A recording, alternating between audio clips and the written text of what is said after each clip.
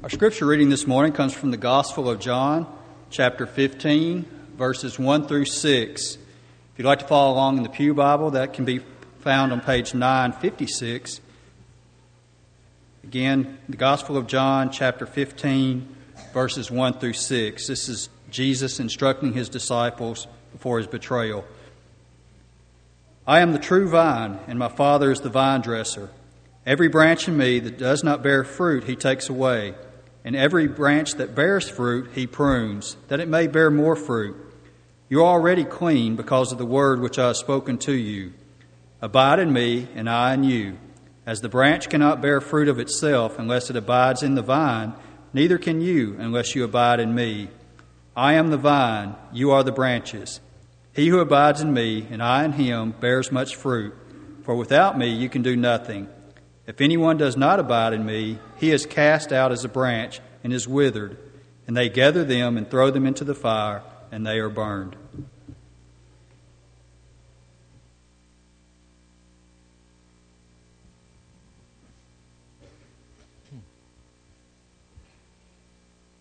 It is good to see everybody here this morning. If you're visiting with us, we extend a special welcome to you and hope that you will stay after a little bit and let us get to meet you and get to know you a little bit. It has been a tremendous week here at Mount Juliet. We started this past week with the kids going to camp. Over 90 kids went to camp up at Western Kentucky, just north of, in Marion, Kentucky. And we had a wonderful camp. The curriculum was good. The kids were good. We appreciate Phil so much and what he does with our young people. And we're excited to have our two interns, Dustin and Christy, here with us this summer to work with our young people as well. Then yesterday we kicked off our stateside mission trip in Dayton. 56 of our members from Mount Juliet here traveled 2.5 hours to Dayton, and they'll stay there till Wednesday. Some of them will be coming back tonight. But they'll stay there knocking doors, setting up Bible studies, trying to spread the gospel to the people of Dayton. And I'd ask that you would continue to be prayerful for their efforts, not only for their safety, but for the hearts that they're about to reach and run into, that they will be receptive to the gospel. 6 of our elders are down there with them. And isn't it wonderful to be in a congregation that is mission-minded? Mission-minded not just for foreign fields, but for here at home and for our neighbors as well. We are truly blessed here at Mount Juliet. Our text this morning, as has been read, is John 15. John 15, verses 1 through 6. If you knew today was your last day here on earth, how would it change you? Imagine this. You know today is your last day. You've got gathered around you all the people that you love. What would you want to say to them? What would you want to leave with them? What words of wisdom would you want to leave for them, knowing that today was the last day you would see them this side of eternity? I found it interesting at camp that so many of you parents went to so much trouble to make your children feel comfortable at camp. Many of our young men opened up their suitcases to notes of encouragement from home. One of them had a note on his toothpaste that said, "Don't forget to brush your teeth." One of them, the mother went through and marked every bottle in his suitcase, put shampoo on the shampoo bottle.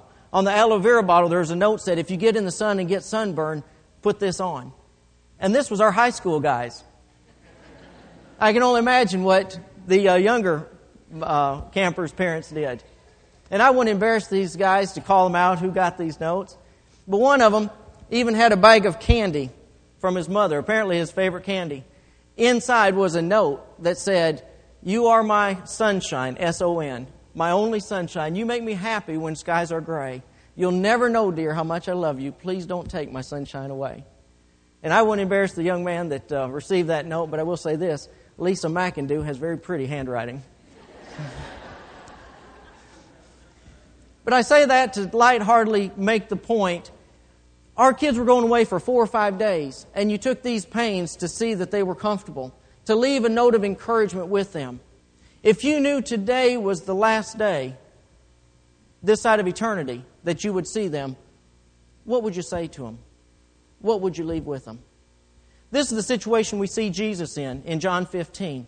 You see, the latter part of His ministry, He's been telling His disciples, we're going to Jerusalem.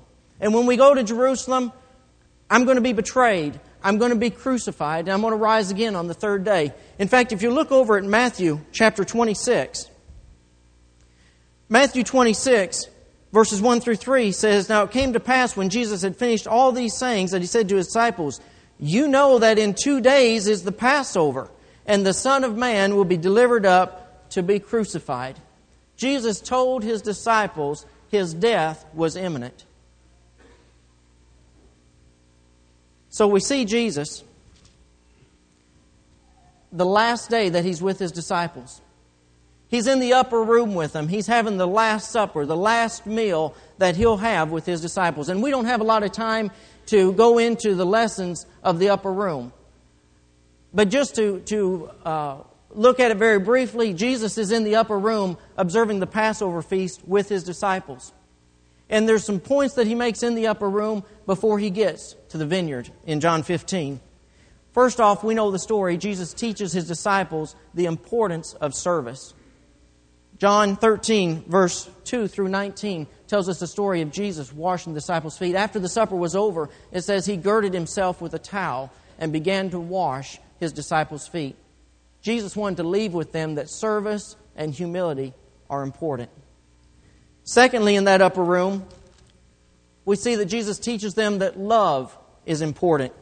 If you look at John 13, verse 34 and 35, Jesus says, "A new commandment I give unto you, that you love one another, as I have loved you, that you also love one another. By this shall all men know that you are my disciples, if you have love one for another." On that last night in that upper room, Jesus taught them not only that service and humility was important, but that love for one another was important as well. He also taught them that love for him was important. John 14, verse 15, Jesus said, "If you love me, keep my commandments." And then also in verse 21, "He that hath my commandments and keepeth them, he it is that loves me, and he that loves me shall be loved of my Father, and I will love him and manifest myself to him." Jesus taught that love for one another was important, and love for him was important. Thirdly, in that upper room, Jesus taught them of the hope that they had in him. John 14, verse 25 through 27, Jesus told them that they would have hope of help while they were here. He told them of the Comforter that would come. The Father would send the Holy Spirit to lead them into truth and refresh all the things that he had taught them. They were going to have hope of a helper here. But not only hope here, Jesus taught them of the hope that they had in the life hereafter. John 14, verse 1 through 3. Jesus said, "Let not your heart be troubled. You believe in God, believe also in me. In my Father's house are many mansions. If it were not so, I would have told you. I go to prepare a place for you. And if I go to prepare a place, I will come again and receive you unto myself, that where I am, there ye may be also." Jesus taught them of the hope of the life hereafter and the home we could have with him. Those are the lessons from the upper room. Jesus taught them about service. He taught them about love, and he taught them about hope. And from that point on, Jesus gathers his band of 11. Judas has already left to betray him. In John 14, verse 31, the very last verse of John 14, the last phrase, Jesus says, "Arise and let us go from hence." Now we know that Jesus left the upper room and he went to, ultimately, the Garden of Gethsemane to pray. Up on your screen we have a map of Jerusalem in the Old Testament times. If you look down in the bottom left-hand corner, there's a 1 there with a marker. It points to where the upper room was in the city of Jerusalem. Up on the right-hand side, about midway, you'll see a marker with the number 2. That's the Mount of Olives. Jesus passed through it, going to the Garden of Gethsemane. And then number 3 points out the Garden of Gethsemane. Imagine this picture in your mind. Jesus is walking out from the upper room to this area. It's the time of the Passover, which means it would have been a full moon. A full moon would have been out. As Jesus is walking with his band of 11, he comes across one of the many vineyards around Jerusalem. And Jesus, being the master teacher he is, stops to make one more object lesson to his disciples. One more lesson that he can leave with them, the final lesson that he'll leave with them before his crucifixion. He stops, and we can almost see him bending down as he says in front of a vine, I am the true vine, and my Father is the husbandman. Look again at our text, John 15, verse 1 through 6. He said, I am the true vine, my Father is the husbandman, the vine dresser. Every branch in me that beareth not fruit, he taketh away. And every branch that bears fruit, he purgeth it, that it may bring forth more fruit. Now you are clean through the word which I have spoken to you. Abide in me, and I in you, as the branch cannot bear fruit of itself, except it abide in the vine. No more can ye, except you abide in me. I am the vine, ye are the branches. He that abides in me, and I in him, the same bringeth forth much fruit. For without me you can do nothing. If a man abide not in me, he is cast forth as a branch and is withered. And men gather them and cast them into fire, and they are burned. Verse 1, Jesus says, I am the vine, and my Father is the husbandman, the vine dresser. Now we need to stop right here and note, there's only one reason a farmer plants a crop. There's only one reason why any of you would go out and toil and plant and work in a garden. There's only one reason a vine dresser tends to a vineyard, and that is to produce the biggest, most abundant crop possible. Jesus said, my Father is the vine dresser. And we say, Jesus, how does he go about tending to the vine? How does he go about tending to the branches? We understand that his purpose is to bring about the greatest crop, the greatest harvest possible. Look at that first phrase in verse 2. Every branch in me that beareth not fruit, he taketh away. Friends, I've read this passage for years and studied this passage and never fully understood what Jesus was saying here. In my mind, as I would read through that, I would think, if you don't bear fruit, you get lopped off and he takes it away. But I don't believe that's what Jesus is saying here. Look, if you will, at a couple verses. That verb there, he taketh away, that actually comes from the Greek word airo, A-I-R-O, which means to lift up or to raise up, to take up.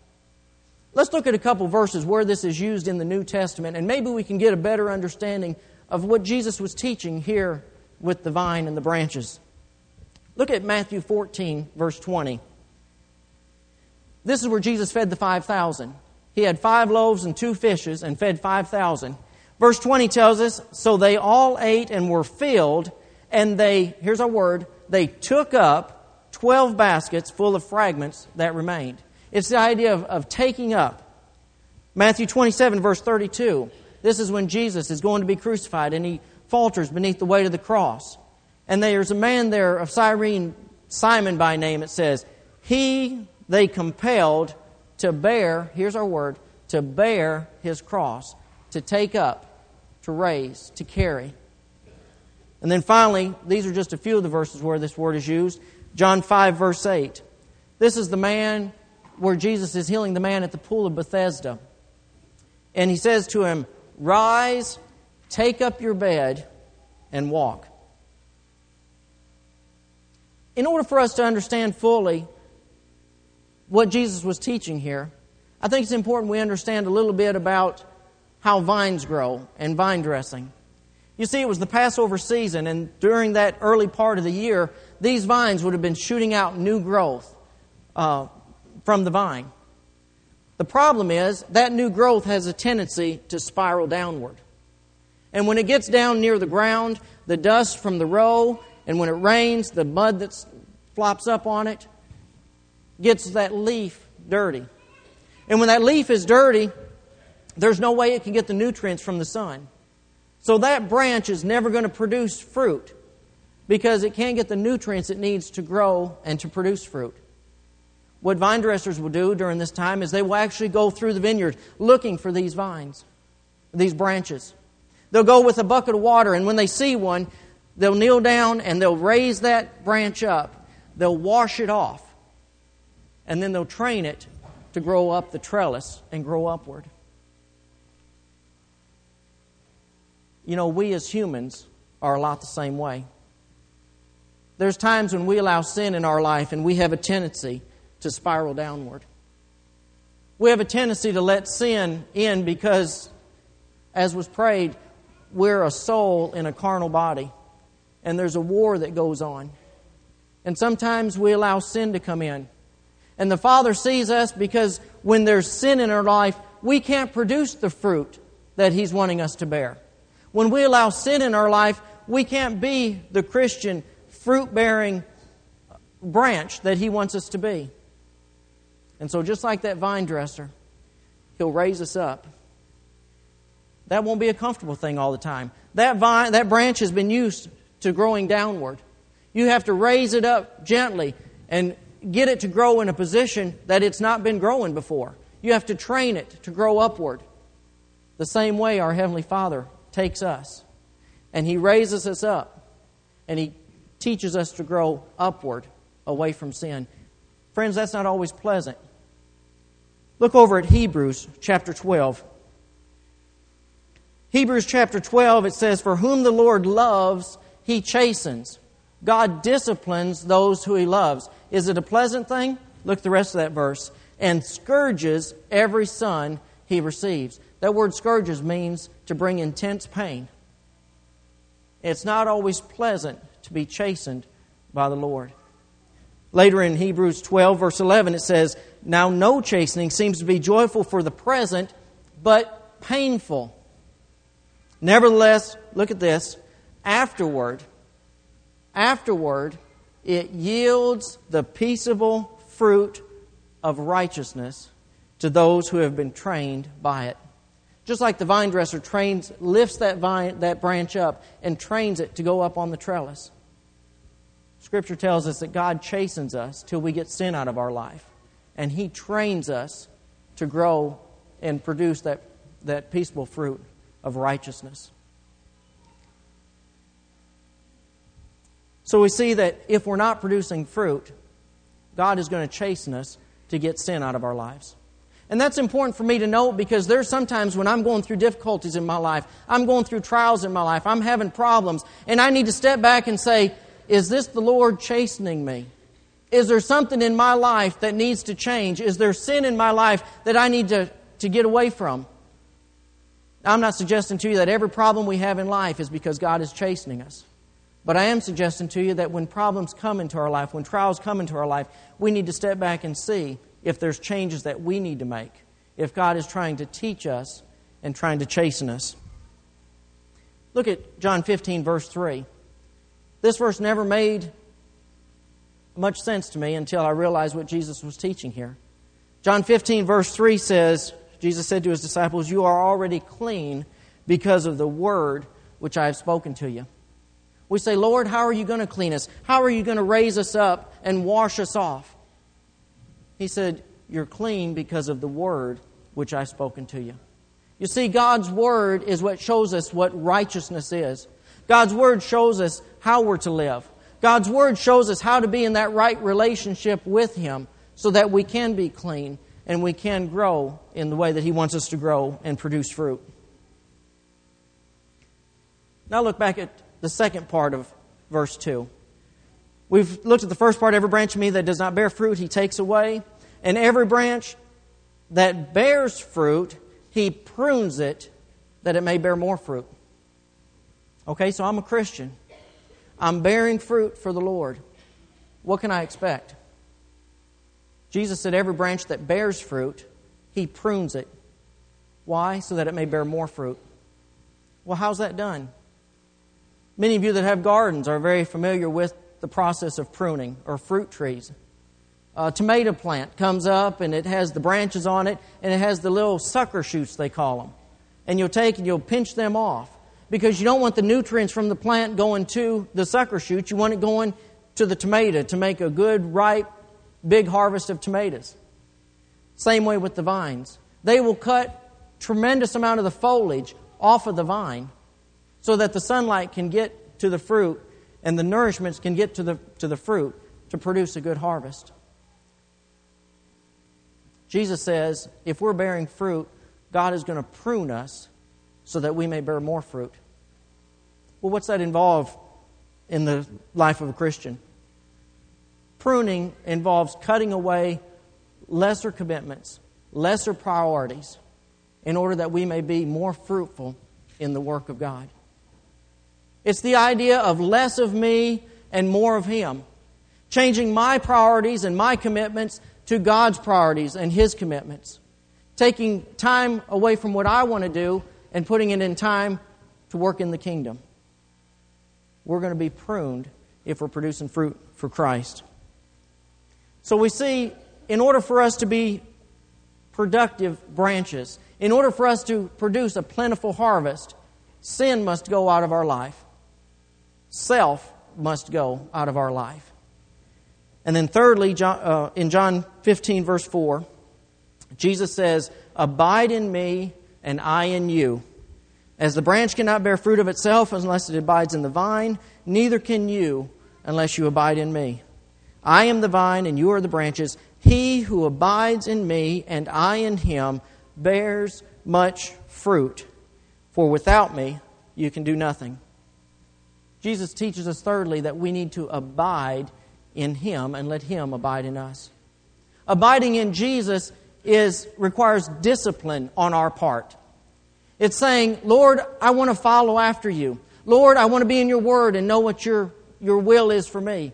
Lord, I want to conform my life to what you would have me do. I want to abide, make my abode, make my life in you."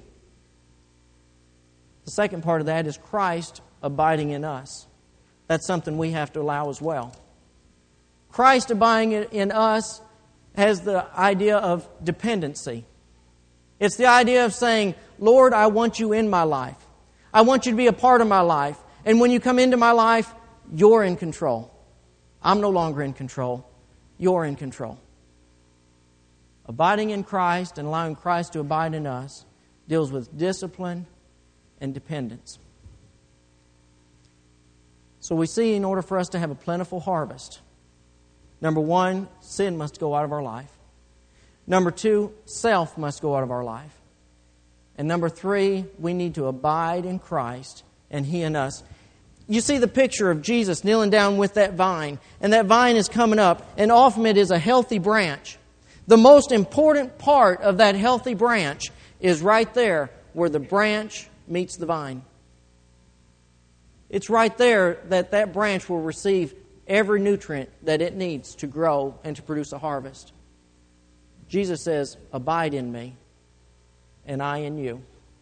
And we'll have that nutrients, we'll have that substance we need to produce a tremendous harvest. But finally, if you will, look at John 15, verse 6. John 15, verse 6, Jesus says, "If any man abide not in me." What's that, Lord?